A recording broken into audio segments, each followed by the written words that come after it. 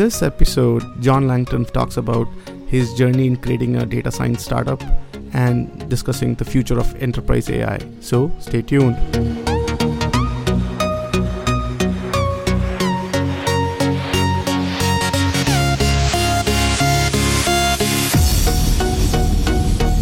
Welcome everyone to another episode of Future of Data Leadership Podcast. Today we have with us John Langton from Athena Health. A quick bio. John Langton is Director of Data Science at Athena Health. He was previously CEO of Visitrain, a visual analytics company that was acquired by Carbon Black in 2015. He has a PhD in computer science and an extensive background in AI, machine learning, big data analytics, and visualization.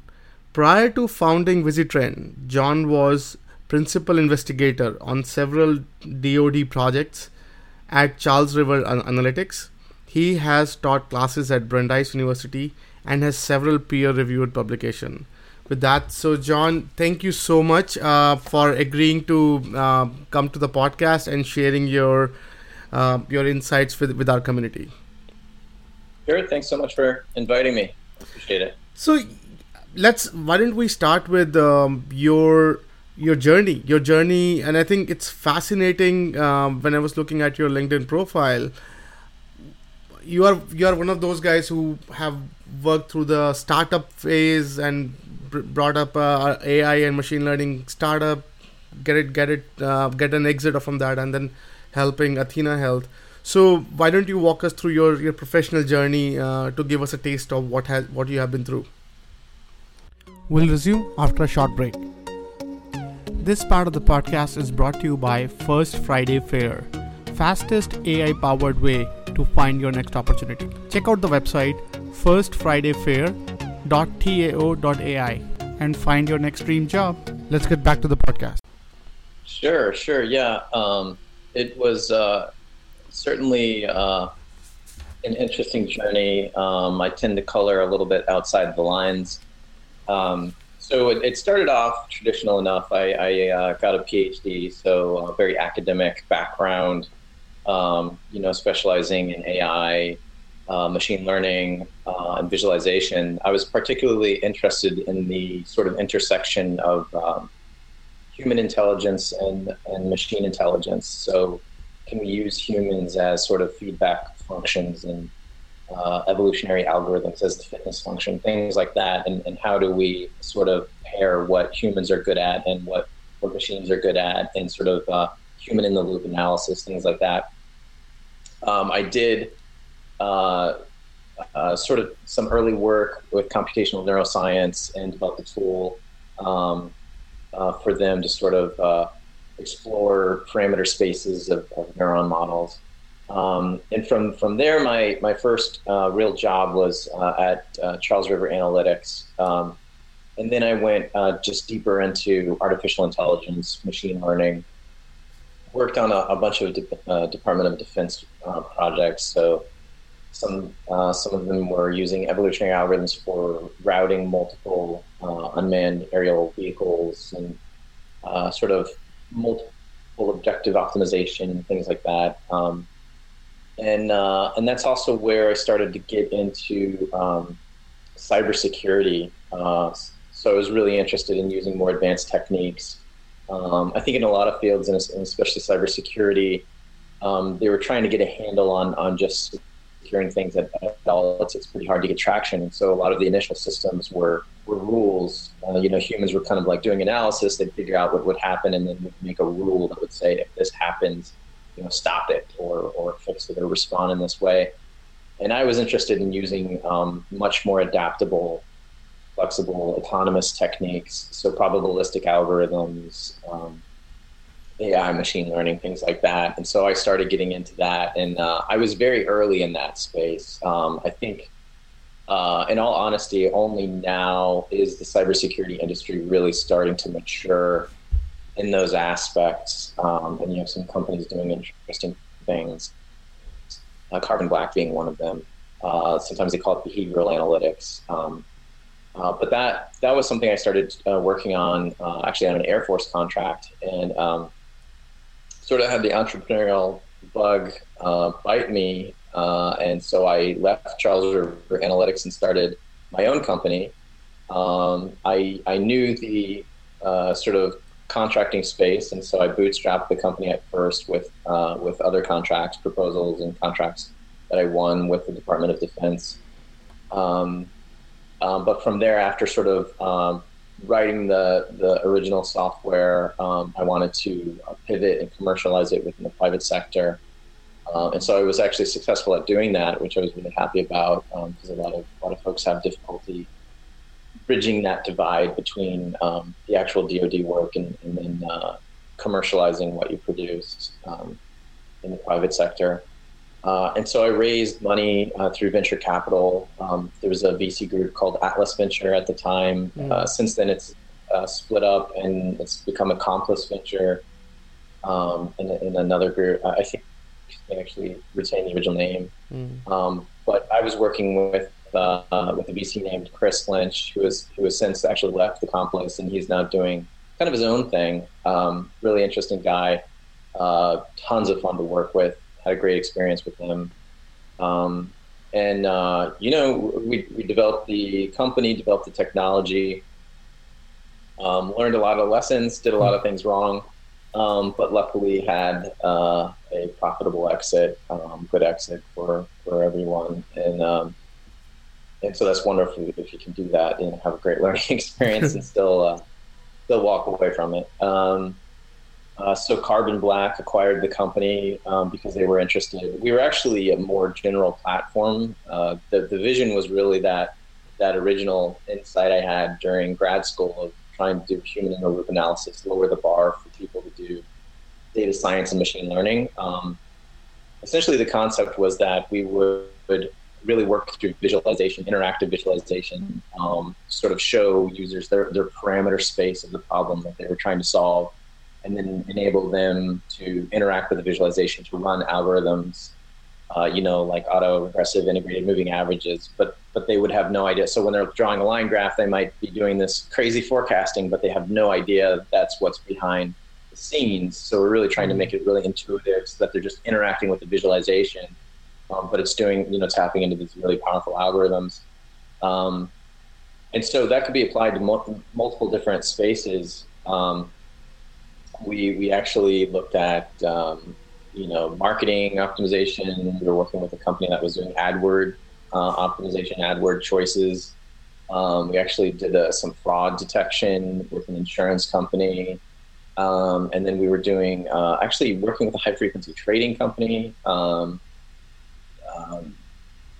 doing multiple things there. And ultimately we were looking a lot at cybersecurity, and that's what interested Carbon Black. So how do you apply these advanced algorithms to cybersecurity? Because like I said, cybersecurity, started as rules, and even the sort of the antivirus approaches are really to sort of hash a file. And if a new file comes on your system and if you hash it and it matches this hash of known bad things, then block it. The problem is that there are literally hundreds of thousands of new malware, coming on to the network every or the internet at large every week. So, and if you've never seen something before, you can't respond if you're only looking for a hash of known bad things. And so the techniques folks were using after that, this is a very well-known thing within the industry. So people would develop techniques of looking for specific behaviors. So they'd make these rules that, if something, tries to access memory space that it clearly should not be accessing, then say it's a bad thing. Or if a file actually has zero size, that's an indicator. So there's all kinds of sort of indicators.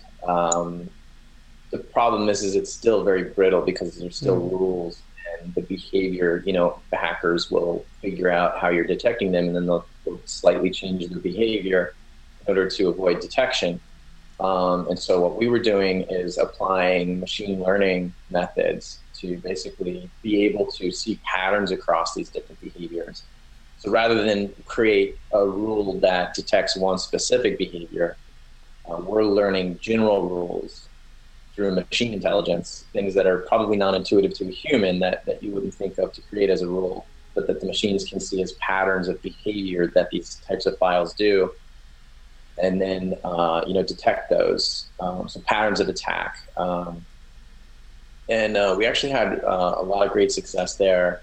And some of that technology is being used in Carbon Black's offerings. So they've got some really interesting stuff for behavioral analytics, malware detection, things like that. And from there, there was a successful transition, integrating the technology, applying the technology for new problems at Carbon Black. And then I actually was contacted by Athena Health. So I'm regularly contacted by various companies, interested in doing stuff. But the call with Athena Health was very interesting to me because the healthcare industry just seemed so ripe with opportunities for applying advanced algorithms, advanced techniques. And of course, you see a lot in like industry conferences and various things how healthcare AI is like really happening, and because other people are realizing this, that it's basically a green field of opportunity. There's I think healthcare in general has been very slow to adopt new technologies, and so it's there's still a transition to electronic medical records. A lot of folks are still making that transition and figuring out what systems to use. Of course, Athena Health provides their version of that. And so once you have all this information digitized, you now have access to it, and you can apply various algorithms to it. So there's definitely lots of complications. That data is very messy. It's highly diverse in structure. So you have doctor's notes, free text notes. And a lot of the time it's not natural language. It's sort of snippets of thoughts. They're just kind of like jotting things down. And so a lot of like traditional NLP techniques that are looking for sentence structure and trying to root out semantics won't work because these are just like sentence fragments and weird things like that. And so you have to use different types of NLP approaches to try to get information out of things like that. And then there's structured aspects to the data. There's fields, of course, the name, age, and all kinds of measurements that are taken on patients. And so there's a real challenge to get all of that data into a format where you can apply algorithms and do interesting things. But I enjoy that challenge, and so there's a lot of exciting things that we're doing at Athena Health, applying AI and machine learning. And thank you so much, John, for walking us through your journey. So, what's your current role in Athena? Like, what are you responsible for? So, director of data science. What does it really mean? If you can shed some light on that. Sure. So I am the director of data science, and that can mean different things at different companies. I actually have a fairly large team. It's around 25 people, and I think we just added several people, so it's getting up to close to 30 people. And that is broken into different teams, primarily 3 different teams, and each of those teams has a manager. And then there's a senior manager who helps me more on the operational side, sort of executing things, where I view my role is more strategy. So I definitely wear many hats.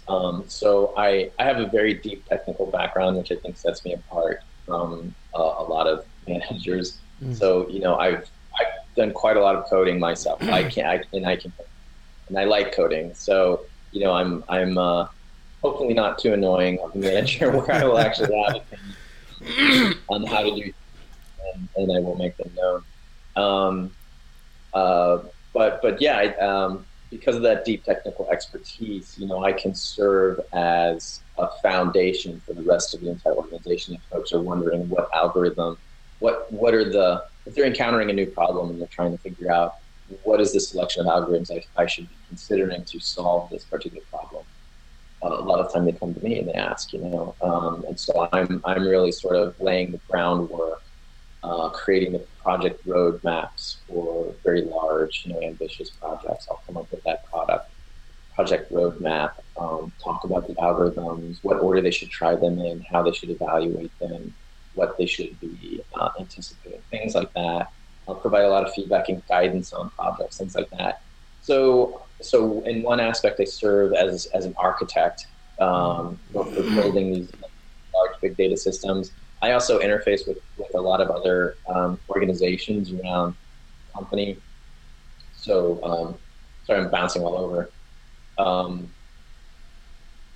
Part of the vision aspect is trying to figure out what the department works on. And when I joined Athena Health, I was given a mandate essentially that traditionally the data science department had done much more tasks along the lines of traditional business analytics. So sort of like if a product metric goes up or goes down, can you figure out what variable is correlated with that? Like if users are taking longer to complete this task, do we get more calls in the support center? And so it was very traditional business analytics, and they really wanted to transition from doing stuff like that to taking on more advanced analytics projects. Using AI, using machine learning, and then even becoming a center of product themselves, creating new product. And so that was really my sort of my mission was to transform. Interesting. Yeah. So I think if we talk about your journey, right? So you have worked on a service industry, then you worked on your own startup, Raise It to Success. Then you move to a big corporate entity. Like, what are some of the similarities that you have seen as someone executing data science or AI, or in like what are some of the things that you call recipe of success when you are sort of translating between different corporate structures to deliver an outcome? So if you can shed some light on that. Right. That's a really interesting. We'll resume after a short break.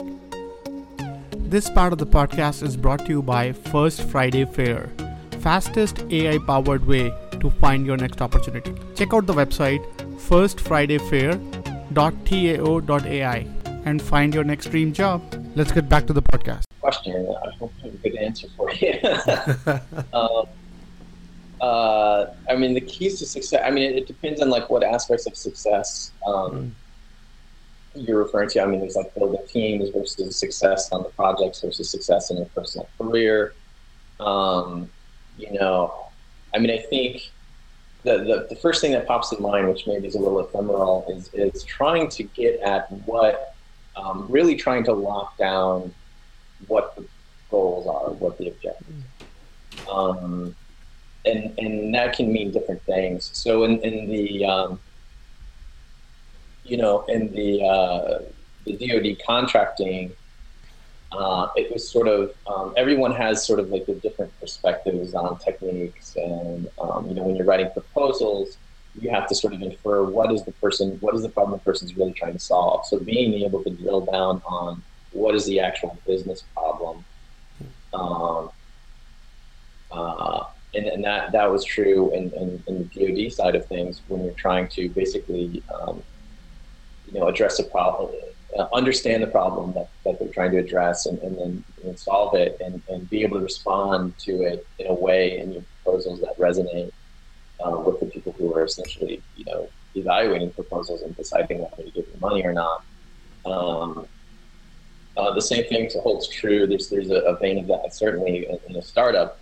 Figuring out the business problem. What business problem are you solving? I think a lot of folks, some really business one-on-one mistakes folks make are they think about the technology first. They think, hey, I have a new idea for a new technology, and I think it's really neat. So I'm going to build it, and then I'm going to go figure out what business problem it solves. And that is the exact wrong thing to do. first you have to figure out what is the business problem that you're trying to solve. And unfortunately for tech folks, a lot of the time the solution is not necessarily elegant. To get there first, do minimum viable product and to try to going with all the business concerns that you have when you're trying to keep the lights on. Technical elegance is at the very bottom of the priority list, and the initial solutions are not necessarily the best solutions. And in the marketplace, the best solutions don't win out. In fact, very often they do not win out. I think like actually, I don't. This is a bad reference to make, but I think VHS and Betamax is an example people throw out there. I probably shouldn't throw it out there because I don't know anything about the technology, but the folks that argued one is better than the other, but because of business relationships or other issues.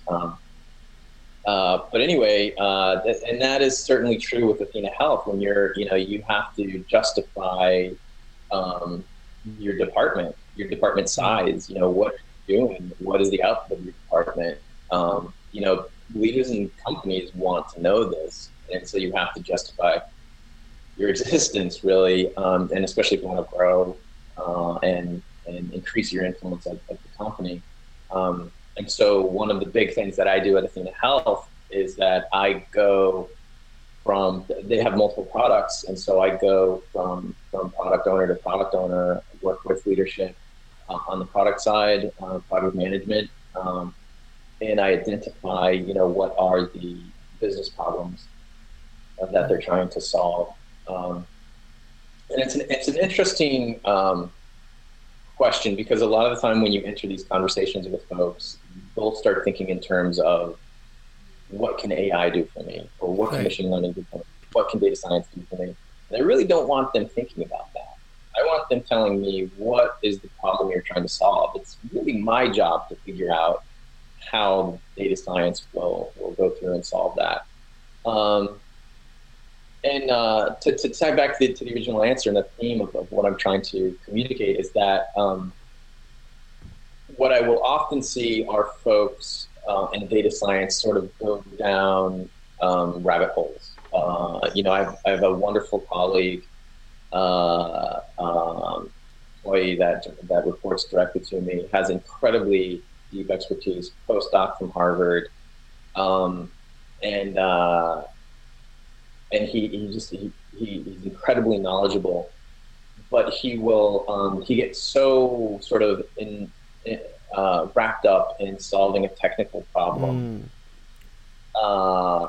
that, and this goes even on the technical side, even if you're not considering the business problem you're trying to solve, but really keeping your eye on the ball, as it were, and making sure you're really focusing on solving the problem at hand and not overcomplicating your solution. So we have a natural language processing problem we're working on, and he's looking at named entity extraction, and so he's like pulling down all these libraries, these Python libraries, plugging them in, and like doing all these things. And the reality is that this one part of the problem can very, very easily be solved with regular expressions. So starting with the most simple thing first, I think is key. Keeping an eye on what is the problem you're actually trying to solve. Don't get lost, or don't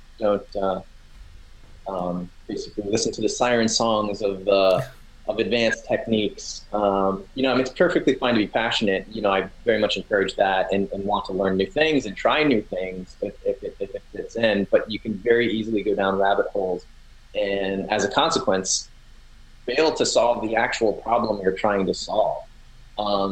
I guess in a way, I'm trying to get at the point that there is a really big difference between academic data science and applied data science. And if you want to be in academia, then ignore everything I just said. But if you want to, if you want to start a company, or if you want to work at a large company and be effective, then the applied aspect is really the key to success. It's the ability to translate from what an algorithm does or what an approach does and fitting it to the real world. And how would you apply that? How would you evaluate it? How do you translate that? Because there's very rarely a very clean one-to-one mapping. And a lot of the time what I find is most, very much most, I'd say 90% of folks, the employees that I work with, if not more, probably 95% of folks can academically know how to solve a problem and counter a problem in the real world. And when they look at it in the real world, have no idea that this is that type of problem and that this is how you would solve it. They can't make that mapping or figure out how to format the data from the real world in a way that you can apply an algorithm. So being able to bridge that divide, that's really probably the biggest value, certainly one of the biggest value adds I have. And one of the things that has made me so successful and why I'm a director of data science is my ability to do that and ultimately do that on projects. And that's why I'm sort of creating the project roadmaps and helping people. I think that's interesting, John, by the way. And it reminded me of one of the conversation I had with one of the data science executive at one of the largest insurance company. And she put it the best. She said, Vishal, the problem with data science is there's a lot more solution than there are problems. And so and if you don't have a problem to a solution, then it's a noise, right? So now it's your job as a leader to sort of not let your team distract on a lot of solution that doesn't correspond to a particular problem. So I think you nailed it fair and square, that getting to the problem is the heart of putting together any successful team or group or whatever. So thank you so much for sharing that.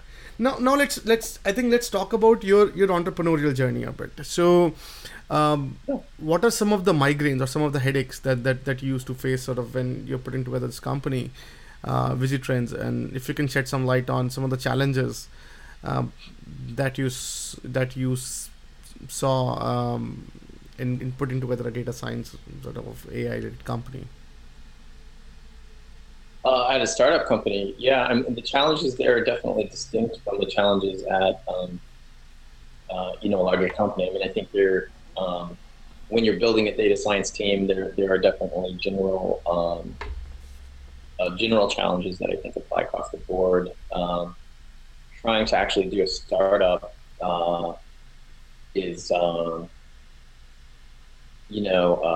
presents its own set of challenges. One big difference is that we're trying to sell product. I think data science at companies a lot of time are internal facing. Athena Health is actually an exception. We are actually creating product that is customer facing in addition to being internal facing. And so we have both internal and external stakeholders. And that's fun and exciting and very different. I think most data science departments at companies are internal facing. And so you're trying to help someone else, figure something out. Like you might be working with UX teams to do A/B testing, to sort of figure out is a new feature or a new website design, good. Is it going to result in more traffic, more people purchasing more? Or you might be optimizing marketing, or you might be optimizing, for Amazon or Wayfair, optimizing sort of delivery of furniture and like how much furniture of what type do you store in what locations and what warehouses to make sure you're able to deliver everything within 2 days. So optimizing distribution and all those sort of things. It's all internal facing. So you're not trying to go and sell that to someone. You're not trying to say, hey, this is, in some cases, depending on company politics, you might be trying to do that to internal stakeholder, but you're not, trying to convince someone that, hey, you should buy this product. At a startup, you are. So one of the biggest challenges, there were a lot of challenges. One of the biggest challenges was educating the customer. When you're trying to sell an advanced product that is using AI, machine learning, and it doesn't even have to use those things. Really, any advanced product, I think, that doesn't have a very accessible story, it is very difficult. You have to figure out what resonates with customers, and a lot of the time, you might hear this in more and more businessy meetings, if you start going up the management chain or whatever, people will start, asking, so who cares, but, so it accomplishes this technological task. Why do I care? And then they'll just keep on asking that. So you'll say, well, that will enable you to, ship widgets within 2 days. And then they'll keep asking it, well, so what? Who cares? And it's like, well, that results in customers being happy, and then they buy more product. And so you really have to get it back to, at the end of the day, dollars and cents. Does that generate more revenue, or does that reduce costs? Why do I care about this thing? That whatever it achieves technologically is not good enough. So if you can craft your message to really hit those things, it will resonate with customers, but they still want to know the how. So that will at least open their ears and get them to listen to you. But they still want to know the how. And if you have a complicated story, it is incredibly difficult to educate customers to what your product does. So this was certainly true for VisitTrend. The other thing is we were essentially trying to lower the bar for people doing advanced analytics. And so this means that we had broad use cases. So as I mentioned, we with some clients in marketing, insurance, cybersecurity. It is, I would say in general, it is very inadvisable for someone to start a company and try to have such a broad market that they're trying to address. And so that was a mistake that we made. And so what you really want to do is sort of attack a single vertical, try to narrow the scope. And part of this is also simplifying your message. So for instance, there was another company that was using a finite set of only a handful of analytics to analyze DNS traffic and visualize it. And they got much further. And this is something that we did out of the box. This is like something that was very, very easy for us. And we had many more analytics run on DNS traffic and many other types of traffic. But because their message was so crisp and so clear, even though they had less functionality, but their message was so crisp and clear, this is what we do, this is all we do, and we do it well. They actually got further and farther than we did. I guess you can, thinking of strange analogies, like Chipotle, they don't have a lot of options, it's sort of, burritos or a burrito bowl, there's very few options, you can mix and match them. But that for them, it's like economies of scale, then they can scale, they don't have complexities of creating these different things. The same thing kind of applies in a startup. The more analytics you're trying to support, the more time that you're writing all this code without knowing how is it going to actually be applied and by a customer. So you really want to identify that vertical, sort of go after it, and that's a challenge in startup that is unique. And again, that sort of education phase. I mean, so we were hitting cybersecurity. I'll relate one last story on that note. We were doing analytics to show and visualization to show how you can detect different things in cybersecurity. It's something called hunting now. That's the other thing is we were early to the market. You can actually be too early to a market. You can have a solution and a product, and I think we actually happened upon that because hunting was not a term in cybersecurity when we were around. And it has since become a term, and there's many requirements for products that do what we did now that were not around before because the market hadn't caught up yet. And this is basically around humans that are trying to do incident response, trying to figure out once you've been hacked or you had some sort of incident, what actually happened, how did they get in, did you clean it all up, did you get everything, do they still have access, and how do you respond to it? And so they're essentially hunting, or also just trying to detect what actually happened, did something happen? So they're hunting through like all of these different computer logs and trying to find information.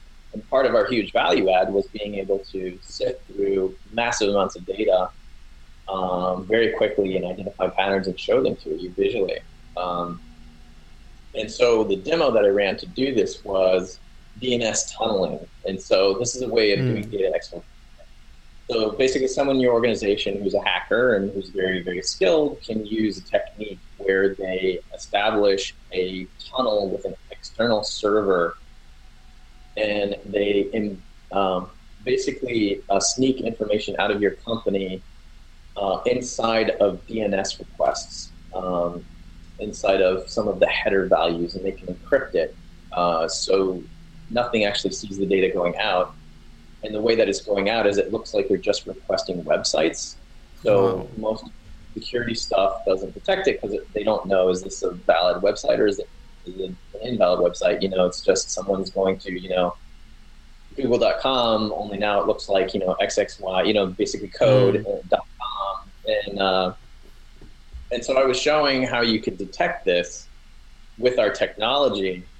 And I was going over all this fancy technical explanation of how we were doing this and how neat it was. And at the end of it, I realized, and I was talking to a CISO, and this is supposed to be someone who knows a lot about security, who controls the security for an organization. And this was in particular over a company that was worth several $1 billion. And this was the guy in charge of all of their security. And at the end of my spiel, I realized he had no idea what I was talking about or what DNS tunneling was. And so that was all wasted time. And so that goes to show that, educating the customer about data science, that's unique to a startup. If your product is a data science product, educating the customer and then, showing them, ultimately the only thing people care about is what does it do for me? And so it's better not to even enter those conversations until someone really asks. And most of the time they'll stop you once you start explaining, but tell them what it does, just like it stops data exfiltration. It's tough because then they want validation that you're actually capable of doing that. And if you're a startup, it's harder because you're a small company, they're not sure if they trust you. You actually say, so you can start talking about technical stuff, but then they don't really want to hear the technical stuff. So it can be a very difficult position to be in. At the end of the day, I find whether you're at a big company or a small company that results always win.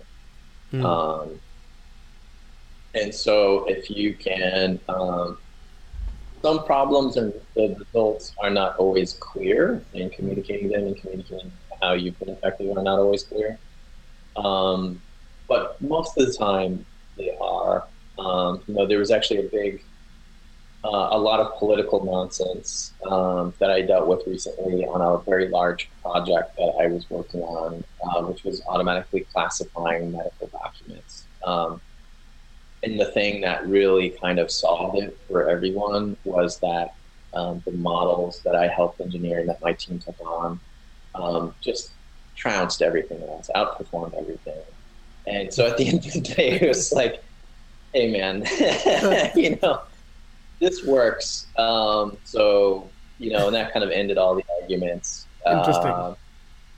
Yeah. Interesting. So I think one thing that definitely I want your perspective, and this is something that we hear a lot about from many of the innovative entrepreneurs in our community. So data science is very new, and everyone come with their distinct model to approach a particular problem. As we said, there's a lot more solution than there are problem in the world in data science. So now I call it like who the hell are you syndrome. Right, so when a startup comes, and you laid out some element in it that, hey, being innovative, now it's your job to teach someone, but why the hell someone care unless you're just talking about their bottom line or how it's either optimizing the operations or increasing the revenue. It's all noise to most of those guys. What are some of your hacks, if you can shed some light, that really helped you through getting yourself in front of those conversations? Many times that you were new and you were sort of coming up with a startup with an innovative idea with not probably a good brand backing you up initially, so yeah, what are some of your cheat sheet if you can shed some light? Forgetting. We'll resume after a short break. This part of the podcast is brought to you by First Friday Fair, fastest AI-powered way to find your next opportunity. Check out the website firstfridayfair.tao.ai and find your next dream job. Let's get back to the podcast. Traction with a potential customer? Yeah.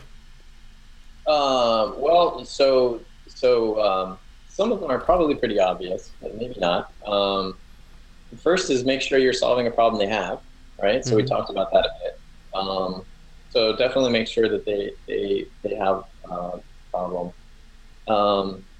And so depending on like how salesperson-y you want to be, there's sort of a way to negotiate and navigate conversations where you're trying to essentially assess what problems they have, while at the same time saying that you solve the problems that they have. And so there's a bit of a dance there, where you're trying to get that information, because you can't say, obviously you need to know what problems they have in order to say that you solve them. But at the same time, trying to say that you have the capability of solving them with your technology. At the same time, I would definitely caution anyone: you actually don't want, even if you could win a customer, sometimes you don't necessarily want them. And that might sound really odd, but if you have a customer that's going to require you to customize your software, your solution specifically for them in order for you to deliver on what you sold them, you have to think about the cost of the technical debt taking on to do that customization for them, and will that customization work for other customers? Is it generalizable? Is it taking away from your ability to address other customer needs? And so you want to be careful about that. That's one thing. The other thing is try to address, especially if you're a startup, pick a really good problem. Pick a really hard problem. Provided that you have an idea of how to solve it. Something that really resonates with people. Something, being timely is certainly a good idea. At the same time, you don't want to chase trends. So you just try to keep a balance there. And there, if you can consider, if the solution is elegant in that it's short, that if you can describe it in an analogy. I'm actually working on another startup now, and part of the big reason why I find the idea very compelling. Obviously, it's my idea, so I'm biased. But is that I can sort of throw out an analogy from another business domain to describe. I'd love to share it with you now, but I'm thinking my VC would probably be upset with me if I shared it very early on. But it's a very clear, crisp idea. I can communicate it in one sentence. The reason I can do that is because there's another solution in another industry that solves it. It's a different problem, but it's an analogy. If you can use an analogy to really, something that someone's really familiar with.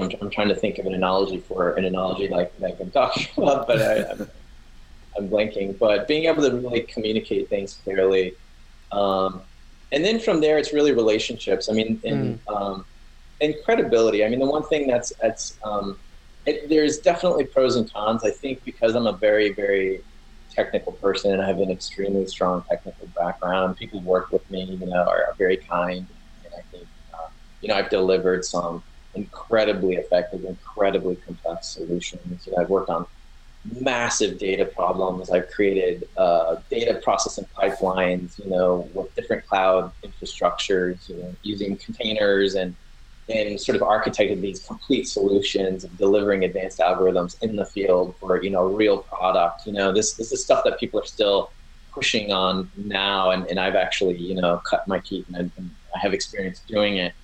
So I have this extremely strong technical background, but that can actually be a detriment for business folks. Folks are get very scared when they hear a technical person talking about product management and what you should be doing for a product, and rightly so, because most technical people don't know that stuff. Most technical people think about what, a lot of them are idealists, a lot of them are purists. This is what we should do. We should program our product in Haskell because it's the real programming language. These are the types of things technical people say and think about. Whereas a product manager is trying to figure out, what did the customer say? What did they mean by that? What do they actually want? And a lot of time technical people don't care as much about that. They want to tell the customer what they want. And that is very, very wrong. It's the wrong way to go about things. So because of my technical background, I think a lot of the VCs included, I can walk into a VC, and because of my PhD and my background and my resume, they love me, right? But they're like, okay, who's the business guy? So in a startup team, typically, and I would recommend most people, I think they're right. You want a technical guy and a business or woman, and a business person. And doing like a startup on your own, I actually did that with Visitrend. Not advisable. It's very, very difficult. Most people cannot do it. Most people can't do a startup with multiple people. Doing it with one person as the founder, wearing all hats, is a Herculean task and very difficult. But back to the point that having this technical background, people might not think I have the business chops. I think that's changed now just because of my experience and what I've done in my various roles and capacities and so forth. In fact, right now I'm looking at product management roles, which is a very new, interesting thing for me. But also on the VC side, I think folks don't realize that I have insights there. But yeah, so a lot of unique challenges, on the startup side. Sorry, I think I lost the thread. No, that's fine. So let's talk about one thing that I need your perspective on is good hires, right? So in your journey, like what are some of the traits of hires that you love? Like what are some of the traits that you see, hey, if you have those or at least acquire those, you'll be a preferred candidate as per what you want to hire for your teams. Right. Well, I think this is very challenging for companies because there's a really high demand for qualified folks. At the same time, there are a lot of programs that have seen this demand, and so now there's this cottage industry of people trying to train up data scientists, and so people take a Coursera course and then call themselves a data scientist, and not to cast aspersions, but there can be a vast difference between candidates, and it can be very difficult to identify which ones are good. And now there's a glut of people calling themselves data scientists, seeing this trend, and they're not really data scientists. And you will see, some of the trends that I see too are companies will hire someone like with a physics PhD and okay, now do data science because it's like the closest thing that they can find. There's not necessarily anything wrong with that, but in order to do something like that and have it be successful, you still need that initial candidate or the director, such as myself, who has a really deep expertise and broad expertise, who's a generalist, who can support the growth of a team that doesn't necessarily have a core data science background. And I think in the current climate, that's what you have to do. The initial hire, you really want to be an expert. You want to try it, and you're going to have to pay for it, and you just got to suck it up and do it. Get an expert, pay for the expert. From there, the additional folks, can be more junior folks, or they can be quantitative folks. And so what I look for in a candidate are people with aptitude. I don't necessarily look for a specific class that they took or a specific thing. I mean, that certainly helps, if you know R, if you know scikit-learn. actually written code before. I mean, these are things that I look for and help. But I'm really looking for aptitude, the ability to learn these new skills, and the interest in learning new skills, and then I look for a quantitative ability background. So a PhD in physics is actually perfect. That's great. I actually have a postdoc in physics that's working for me, and he's a great employee, very effective. But he does lack sort of the context of what algorithms do what, when to use them, and these things. But this is stuff that I can help train them on. And so I actually established a training program for actually the 30-person data science team, but I've opened it up to the wider company of I think it's like 6,000 people now, so that anyone interested could check it out. And for me, I'm kind of a formalist in some ways, and so the initial courses I'm going over core statistics, and a lot of people are doing core analysis, but they don't even know what it is. They don't know the different techniques that are available. So even going through basic regression and Pearson's correlation, things like that, and making sure that people have a real intuition for it. And that's key for me. Like I don't want to memorize math and then be able to rattle it back or do it on paper. I want them to have an intuition for how these things work. And so I'm going through this training curriculum, and part of it is machine learning. So as long as the person has aptitude, is really the main thing I look for. From there, they can be trained up.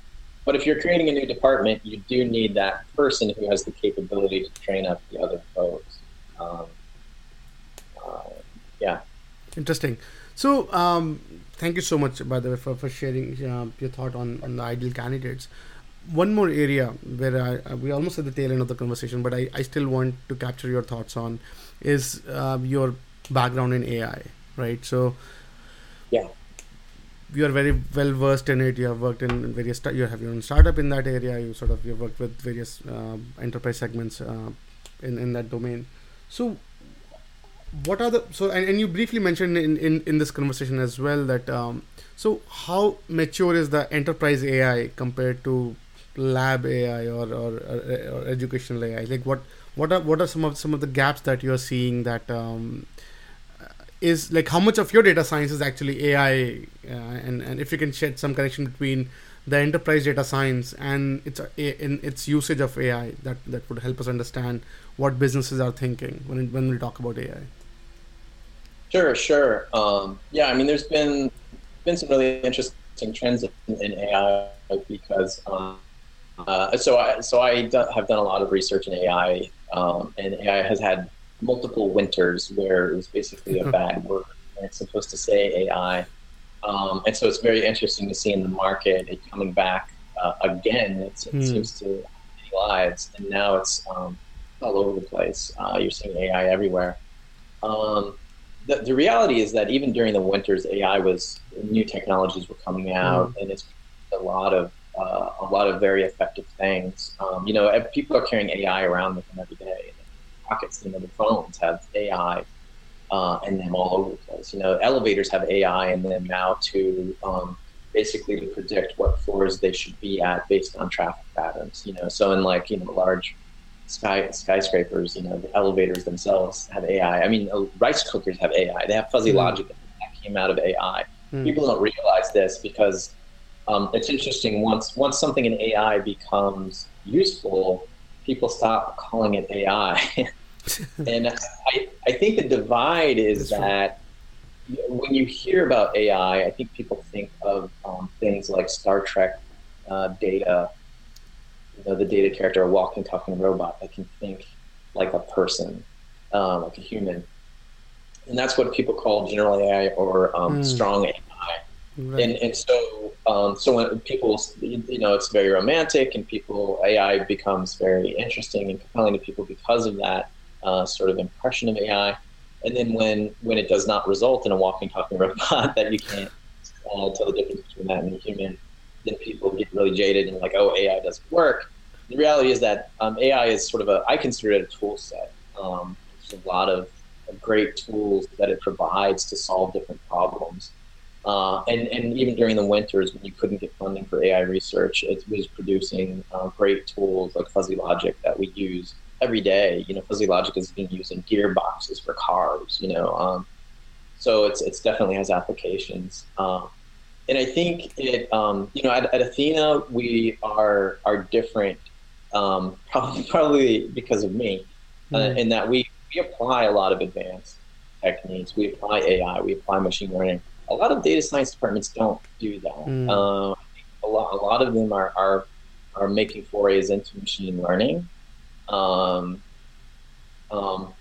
a lot of them are still sort of only peeking into AI. And to be clear about that too, is I think because I think there's a lot of confusion and conflation about topics. Machine learning is AI. It is a subset of AI, and so is natural language processing. So AI is basically an umbrella term for a lot of different approaches, a lot of different techniques. Certain groups of them have become more popular because they've been effective. So neural networks, like convolutional or recurrent neural networks were around in the 60s. And people are talking about them now because, Google has TensorFlow, and deep learning is becoming this huge thing. It's been around for many decades. I think what's changing now is that you have access to way more data is digitized. So there's a lot more that you can apply these algorithms to, but also hardware and computational abilities, computational capacities are at an astonishing scale now. So you have Google creating things like the TensorFlow processing unit, the GPU, and GPUs being used for things. So basically neural networks, even though the technology is quite old, the application or the ability to apply it to interesting problems effectively is very new with the hardware. So you're seeing a lot of trends that are going to continue to evolve over time, where data science, AI basically infiltrates data science more and more and more. And it also changes the way that we're doing data science. So to answer one aspect of your question, I think industry is still very lagging behind academia. Academia is way many decades ahead of what's actually used in industry, and that's always been an interesting relationship to me. It's far out. So there's solutions for interesting problems now sitting in books, waiting for someone to actually apply them, which is great for me because that's what I do. But yeah, AI has also changed the way we do data science. There's been some interesting developments. There's actually something called the data science machine that came out of CSAIL at MIT.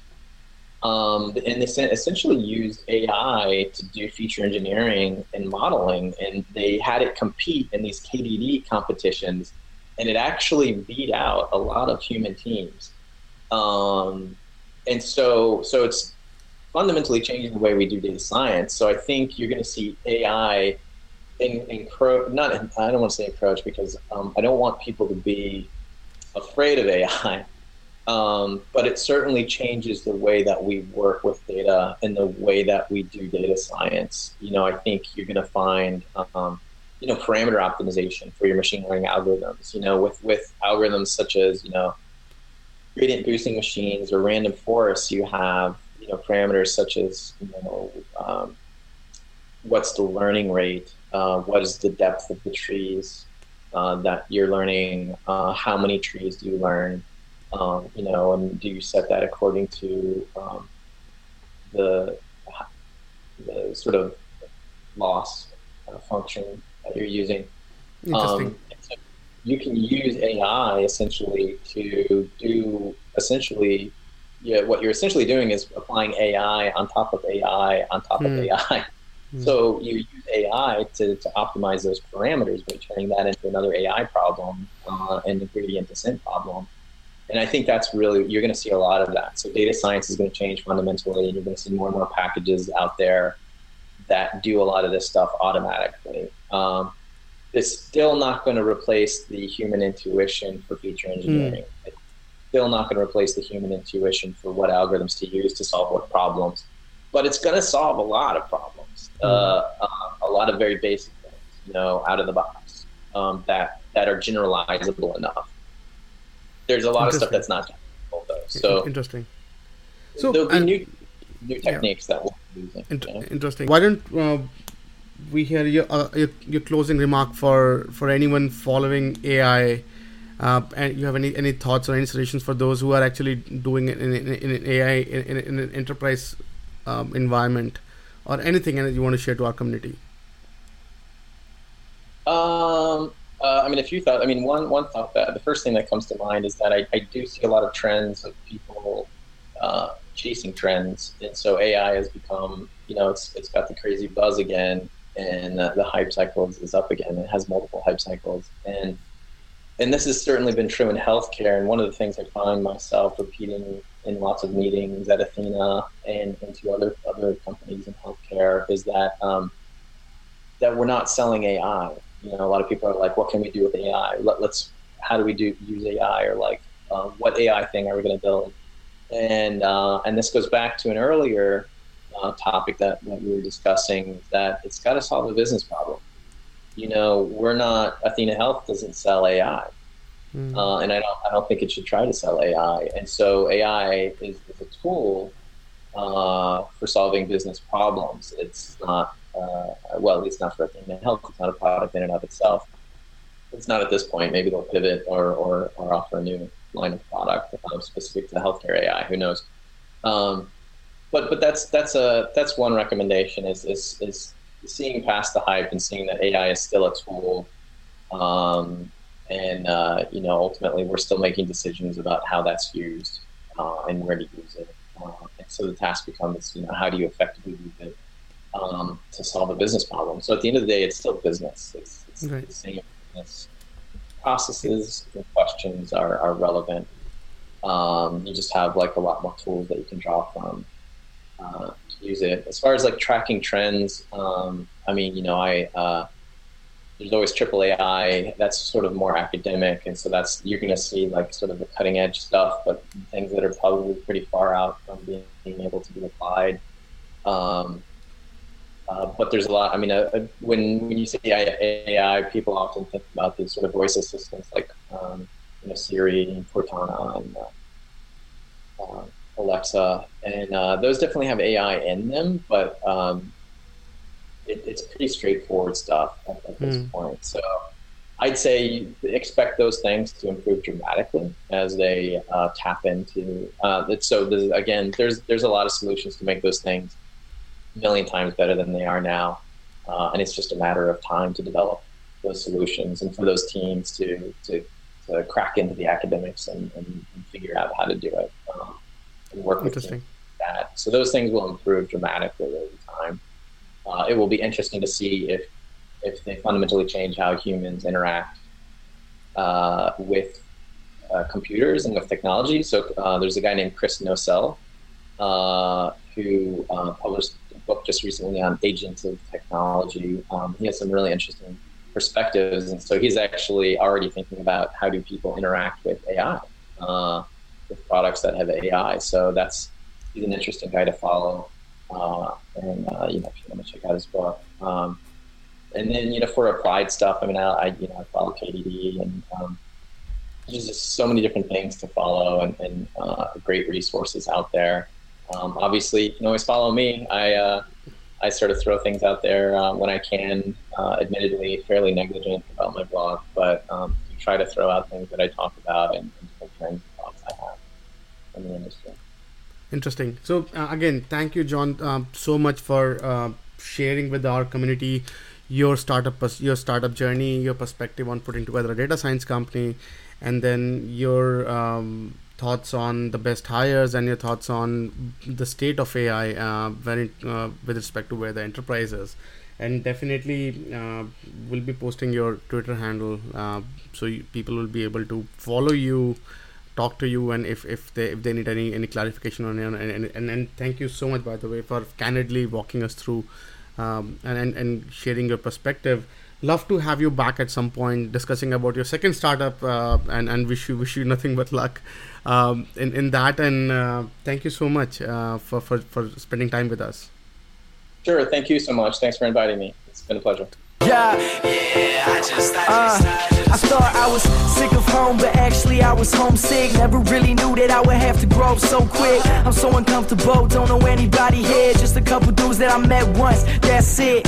And I go into the booth feeling nervous. Got butterflies in my stomach like I'm so worthless. Is the mic on? I don't know how to work this. Inside I'm breaking down, I hope I'm not up on the surface.